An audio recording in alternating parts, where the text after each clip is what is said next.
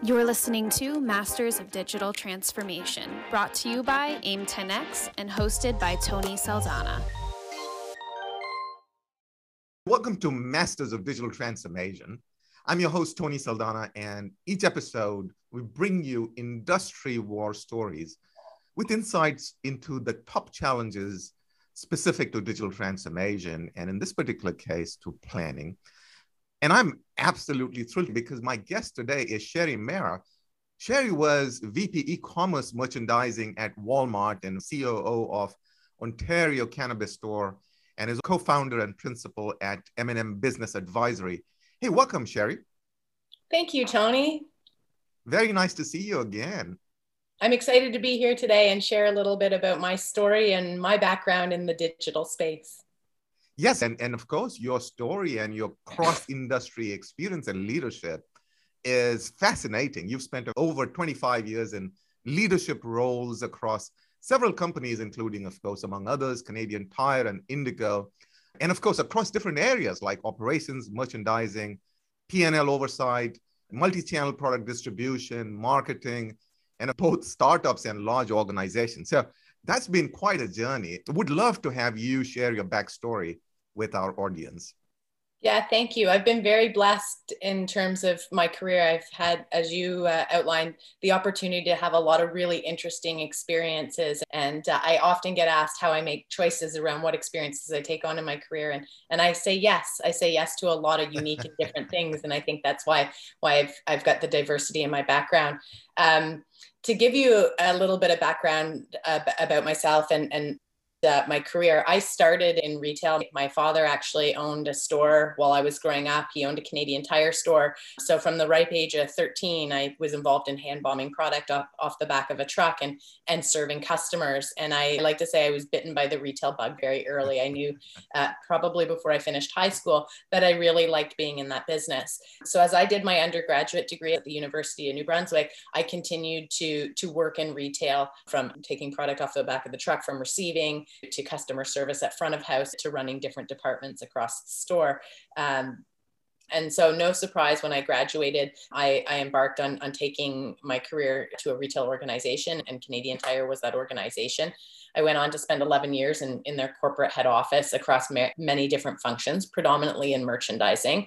And what I like to highlight is, I said yes to everything. I did everything from carpentry hand tools to patio furniture in terms of building strategy, figuring out how to procure and building assortments for customer, before I went on to spend some time in corporate strategy and help that organization through. Having been really passionate about retail, however, I knew that I wanted to broaden my experience beyond Canadian Tire, and I'd spent 11 years in that organization. So I very purposely sought out Walmart. And so I went on to spend 6 years with Walmart Canada. I started in a merchandising role with toys, and I will always hold it's the funnest job I ever had. I was the director for toys at Walmart. That's really where I got my introduction into omni-channel thinking and recognizing that how a consumer was shopping was really changing, which ultimately led me to the role of VP of Walmart.ca. And so I was part of the team that helped build that organization to $1 billion and ensure it was profitable. I then went on to spend a year at Indigo, a book retailer here, and help them think through building out the capabilities to support being digital, but also being in a new business category. But I've been passionate about cannabis for many years. And so as Canada made the decision to legalize, I made the decision to transition into the cannabis space and leverage my many years of retail experience to help stand up a new industry. And so I've been in the cannabis industry for close to 4 years now. My first year, I did consulting in the industry, and the way the market was set up here in Canada, you required a business plan to apply for a retail application. I know a little bit about retail, and I know a lot about writing a business plan. You put those two together, and I was helping future potential retailers write those plans. But in a political shift, our government changed here in Canada, how the market was going to open up, rolled out, and we went to a lottery system, and an allocated number of retail stores would be open. And that essentially changed my business model. But what it did lead to is the opportunity to actually work for the government. So I went on to work for the Ontario Cannabis Store, which is the Crown Corporation, which is the sole distributor of cannabis in the province of Ontario. I went on to be the chief commercial officer for that business and help build what is the commercial strategy that Ontario operates under today. And very proudly can say that the Ontario market is captured close to 50% of kind of illegal market sales and is well en route to meeting the revenue goals that they outlined alongside some social responsibility goals through legalization. Oh my God, that is incredible. But for our listeners out there, this is the power of yes, the power of being open to change. When you have the capabilities that you do have, Sherry, I think it's more about how you apply your basic skills. And of course, you pick up subject matter experience or expertise in the industry along the way. So I have to say, I found your backstory fascinating. And then equally fascinating is the pivotal role that you played in shaping and driving omni-channel transformation at Walmart. So tell us a little more about your role in driving that transformation. Absolutely. Thank you for asking, Tony. I love this story. It's one of my favorite stories of kind of my career. But as I mentioned, I had the privilege of being the director for the toy business at Walmart Canada. And that is truly a privilege. Walmart has a number one position in the toy business with a significant gap to the next competitor. When you couple Canada and the US, Walmart buys more toys than anybody else in the world. So they're a very significant player in that business. I was asked to come into the business at a time when the gentleman who'd run the business had been there for 25 years. A gentleman by the name of Don Cameron. I have the utmost respect for Don. He's in the Toy Hall of Fame. For a fun fact, he bought the very first Cabbage Patch Kid in the world. He saw that trend and jumped on it. Yeah. Right. So Don had made the decision to retire. And so this gentleman who had essentially stood up the industry, so to speak, and how it looked today, and had established Walmart as this leader, had decided to leave the business. And this was happening at the same time Target had announced that they were coming to Canada. Oh, wow. And so while Walmart hadn't started to lose share, they weren't growing share any longer in the toy business. And they were in a place where they recognized it was time to come up with a defensive strategy and think offensively around what they needed to do for the future to protect this particular business. Were you even a little nervous stepping into the shoes of an industry legend at a time where there was turmoil all around you? I was really anxious. And I also recognized that in addition to him leaving, the industry in itself was going through a lot of change, a lot of change. We haven't talked about it, but I introduced at this point the Amazon factor. So while they hadn't started losing share, and small little factor, right? Everybody was sweating about Target coming to Canada. What was eating away slowly was this player Amazon. And especially when you started to think about the holiday season where 50% of your toy sales are, and the number one driver for consumers during holiday, quite frankly, isn't price, it's availability. Because when your kid wants the Cabbage Patch Kid, like you're going everywhere for it. And Amazon with their platform had the ability to deliver on that in a meaningful way. So all of that to be said, I took the role, and to your point, I was very, very anxious about it, but I'm a firm believer in every business I've had the privilege of running that you start with the customer. And so we spent a lot of time in the first 3 months I was in the role, really trying to understand the consumer and how the consumer was changing. And what we very quickly identified is the consumer was shopping seamlessly through store and online. They were weaving in and out of that journey as it was convenient to their particular occasion. And the problem with that as it pertained to Walmart is Walmart had set those businesses up as two distinct entities. The brick and mortar business and the .com business were run entirely separate, because what the thinking was at the time is you didn't want the innovation that was a small part of the business to be disruptive to the overall whole. The challenge with that, as I saw it, quite frankly, was the disruption is part of the whole. The customer is shopping that way. And without integrating that in, you're having two distinct conversations and not leveraging the power of this market share you have on a brick and mortar side to compete in an area where the customer was moving. And so the strategy that we built was what we called at the time an omni-channel strategy. And we proposed that we took the buying functions of the .ca team for Walmart and the brick and mortar team, that we brought them together. We outlined what that would look like from an SOP, how we work with vendors to do strategic planning, and how we could then leverage that to have some meaningful consumer added values, like always in stock, for example, which you can commit to. When we presented the strategy to the board, they weren't particularly receptive. They laughed a little, actually. We talk about omni-channel and digital transformation very seamlessly today, but if you rewind 10 years, that wasn't the conversation. All that to be said, 3 months later, the organization circled back and said, we think there's a little bit of something to this. Maybe you got something there. Let's give it a go. And so the Walmart Canada toy team became the test pilot for omni-channel integration globally. And so what we did is we started by, one, looking at all the processes, two, looking at all the people resources, as well as the company infrastructure resources. And we weren't going to rebuild everything for a test pilot. And so we kind of created an incubator that allowed us to figure out how to do those pieces, how we would make the trade-offs between what inventory goes to what channel, and kind of those different pieces when you think about tactically how that operates. And we were tremendously successful over the holiday season. We grew our total market share as a business, not in the on channel, but the total market share as a business by 700 basis points. Oh my. I won't say it's the reason Target left, but Target didn't stay for a second holiday season in the Canadian marketplace. Part of that was not what we did specifically in toys, but they struggled with their inventory and on shelf and kind of strategy around having availability. Yeah. And didn't really have a presence in an online business to kind of complement for what the stores couldn't do. And so come the following February 1, we were very pleased with our position, but we took the results of what we did in Canada and we started a conversation globally. In the first place, we took it to the toy team in the US. Anne-Marie was the VP of that business at the time. Myself and Anne-Marie worked concurrently to understand how you could take some of those practices into the US buying team and start to implement some of those pieces in the Walmart.com business itself. It also led to my promotion and to me moving to solely work in the digital channel. And so at that time, I went to work for Walmart.ca. And Walmart.ca at the time generated about $150 million in revenue and was not profitable. We had a free shipping proposition on everything to consumers. No real strategy other than we needed to sell things online to compete with Amazon.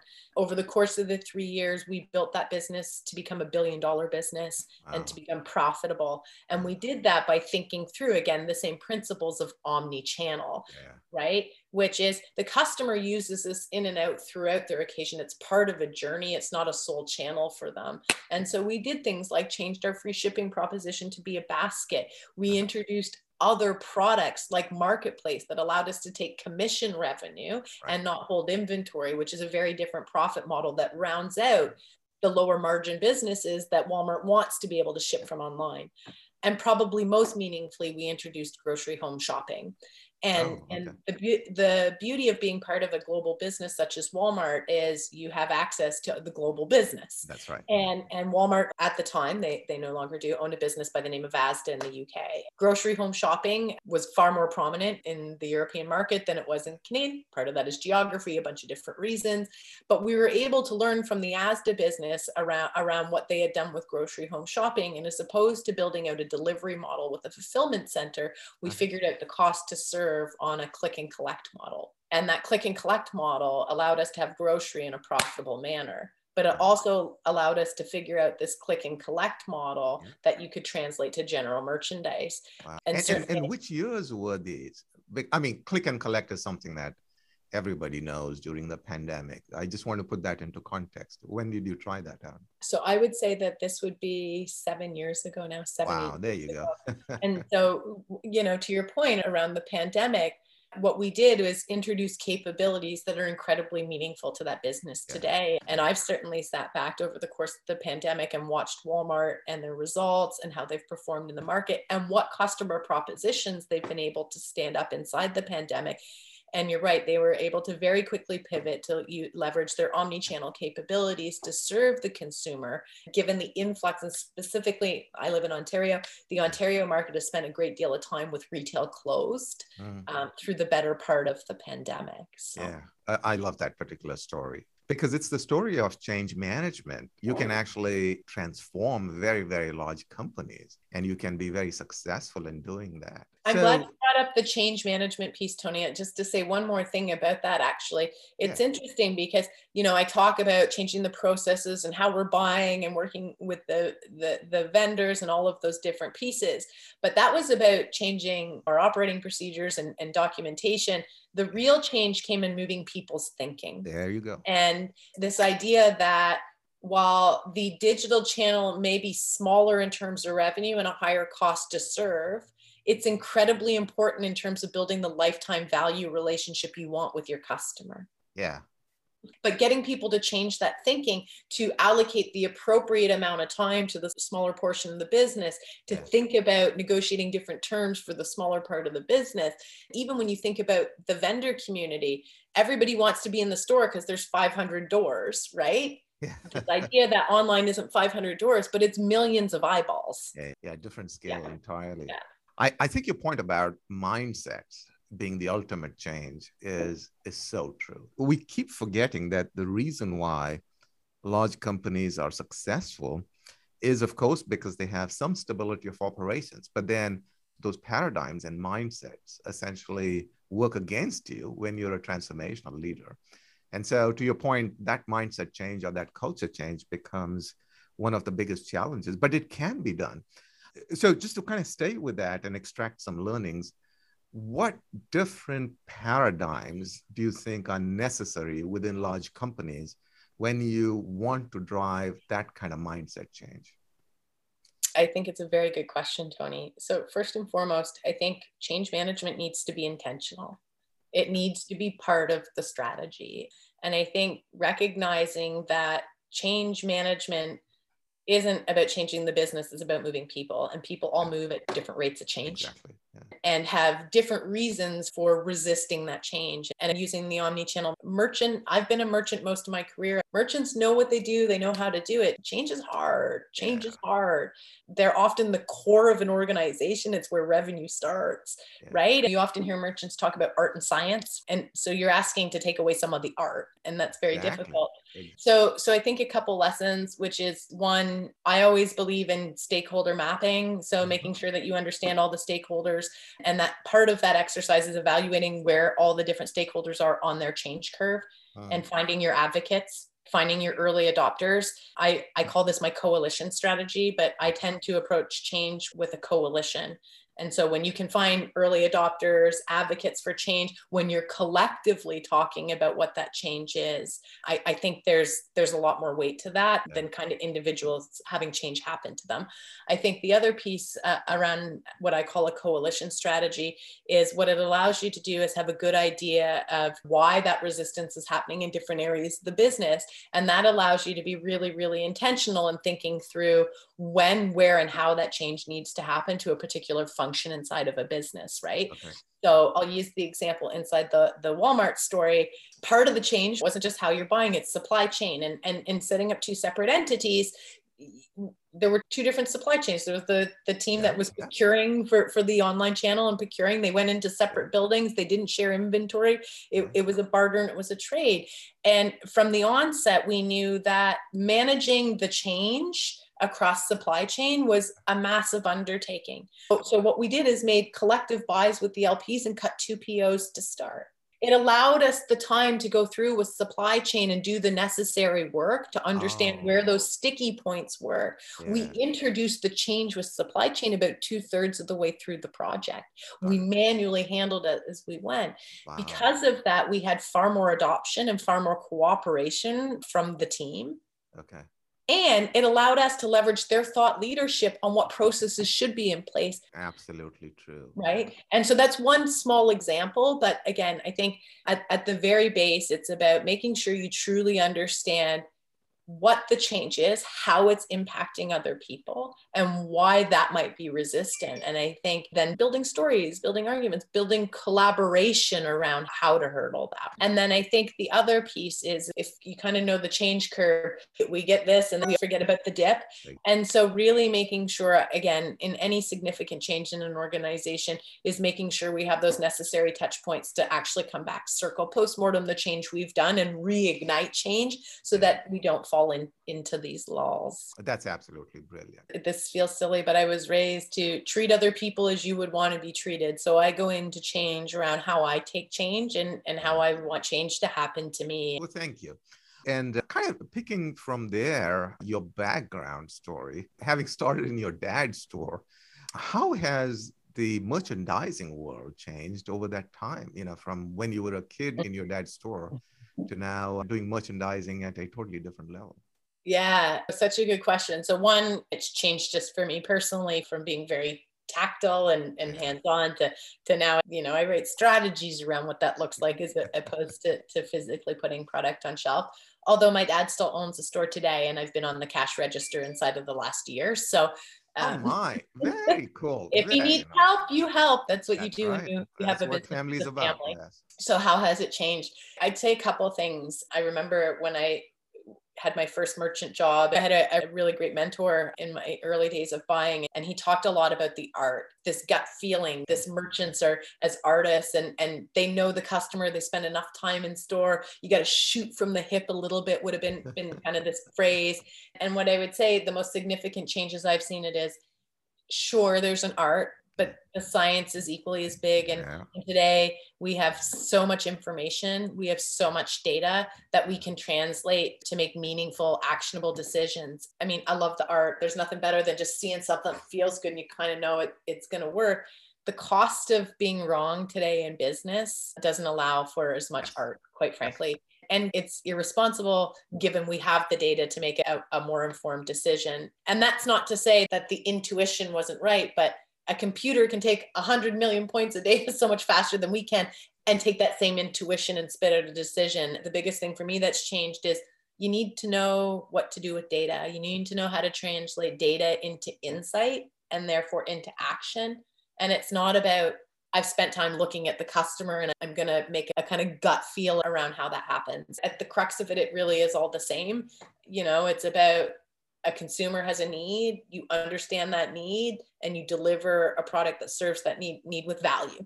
It's really quite a simple equation, but the world is complex and moving quickly. Yeah. Retail is fragmented today. So consumers have so many different choices, which changes the journey and the equation to getting to customer lifetime value. Yeah. And so data, for sure. But again, I say data with the ability to turn into insight, because I think the other paradigm that I see in merchant roles is this analysis paralysis. There's so much data. And then how do you take that to a place that then becomes a decision, right? Yes. I suspect, not to play psychoanalyst here, but I suspect that your background in merchandising almost gave you that gut feel, that muscle memory on how retail works. But then I suspect equally that your change seeking and your openness to change really is what probably made you such a fan of using data and judgment together. And that's, I strongly believe, is what's needed to be successful today. I mean, I think there is much more data that's available. There's many more insights. Smart leaders codify what used to be art into science. Think about it a little bit like chess, right? So there's two elements in chess, right? There's the tactics. Yeah. And then there's the strategy. Yeah. And if you think about a machine and why machines play, it's because they can beat you on the tactics, their ability to know all the different patterns and play that out, right? And you can win a chess game on tactics. Exactly. Yeah. The strategy is kind of the icing on the cake. And in the 1-2% of time, you add a person against a computer and their strategy but those tactics are incredibly important. Absolutely. And so the data is the tactics. It's the patterns over and over and over again. And if you can have the assistance of a machine spitting that out for you, so you just have to layer in the strategy to ice the cake. Yeah. So I think about it a little bit like chess. That's a fabulous analogy. And it's a good reason to believe that particular combination, whether it's in retail or any other industry, is so powerful. I mean, it's complementary. It is that human strategy along with the data. That's right. And I think you asked at the beginning, like, why retail? I mean, my dad had a story, I grew up about it, but I like people. I could sit for hours and hours on a bench and watch people. And I think retail is really about people's behavior, actually. And I find that really quite interesting.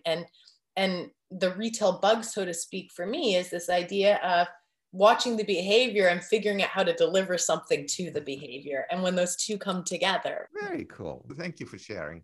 And of course, on the topic of digital and data and transformation, your more recent experience in new industries that haven't really had to deal with digital disruption, such as cannabis, is interesting. What's your analysis and what's your guidance to relatively new industries? I mean, beyond cannabis, what do they need to do, you think, to kind of anticipate and drive some of this transformation?